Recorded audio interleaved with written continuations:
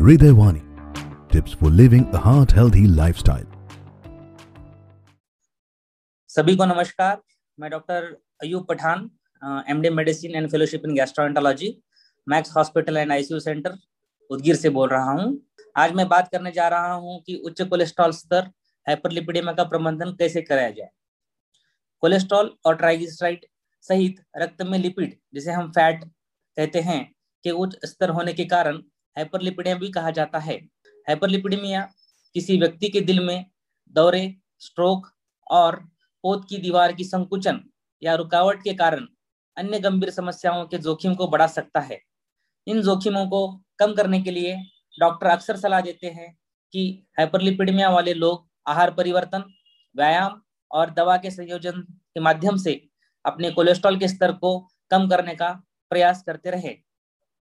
Cholesterol को नियंत्रित करने के लिए जीवन शैली में बदलाव यानी कि लाइफस्टाइल मॉडिफिकेशन, जैसे कि स्वस्थ आहार पैटर्न अपनाएं, प्रतिदिन विभिन्न प्रकार के फल और सब्जियां खाएं, सब्जियां और फल विभिन्न प्रकार के खाएं जिसमें कि माइक्रो एंड माइक्रो न्यूट्रिएंट्स होते हैं। नॉन फैट या कम फैट वाले उत्पादन चुनें। कम फैट वाले मांस का प्रयोग करें, जैसे कि चिकन, मछली और लीन कट्स वाले मांस पदार्थ खाएं। फैट रहित दूध पे ज्यादा ध्यान दें, जिसमें कि स्कीम्ड मिल्क होता है। शारीरिक गतिविधि महत्वपूर्ण है।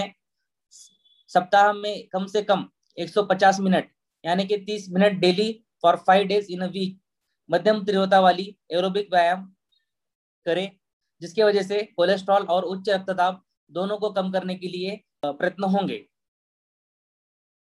कुछ लोगों के लिए जीवन शैली में बदलाव अवस्थाधीय कोलेस्ट्रॉल के स्तर को रोक सकते हैं या उनका इलाज कर सकते हैं। लेकिन अगर जीवन शैली में बदलाव के बाद भी कोलेस्ट्रॉल का स्तर नियंत्रण नहीं होता है, तो कोलेस्ट्रॉल को नियंत्रण करने के लिए लिपिड कम करने वाली दवा की आवश्यकता होती है, जिसे कि स्टैटिन्स एंड फाइब्रेट्स कहा जाता है। उच्च कोलेस्ट्रॉल के स्तर के लिए उपचार के विकल्प क्या हैं? तो उपचार के विकल्प ये हैं कि कोलेस्ट्रॉल कम करने का निर्णय वर्तमान लिपिड स्तर, हृदय संबंधी घटना के विकास के जोखिम, हृदय रोग की उपस्थिति या अनुपस्थिति और अन्य जोखिम कारकों निर्भर करता है। स्टैटिन, जो कि कोलेस्ट्रॉल कम करने वाली दवाई होती है, सबसे अच्छा अध्ययन वाले वर्गों में से एक है और एलडीएल कोलेस्ट्रॉल, जिसे कि हम बैड कोलेस्ट्रॉल कहते हैं, वो कम करने के लिए सबसे अधिक इस्तेमाल की वे कोरोनरी, जो कि हमारे हृदय को खून का बहाव करती है, उसका रोग, दिल का दौरा, स्ट्रोक यानी कि पैरालिसिस का अटैक, ये सब चीजों के लिए रोकने में बहुत ही प्रभावशाली दवाई साबित हुई है। स्टैटिन शरीर के कोलेस्ट्रॉल के उत्पादन को कम करने और यकृत द्वारा कोलेस्ट्रॉल को हटाने में वृद्धि करता है।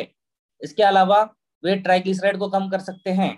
यदि आपके डॉक्टर ने आपको स्टैटिन जैसे कोलेस्ट्रॉल कम करने वाले एजेंटों के लिए निर्धारित किया है, तो दवा जारी रखें और इसे तब तक ना रोके जब तक कि आपके तज्ञ डॉक्टर द्वारा सलाह न दी जाए।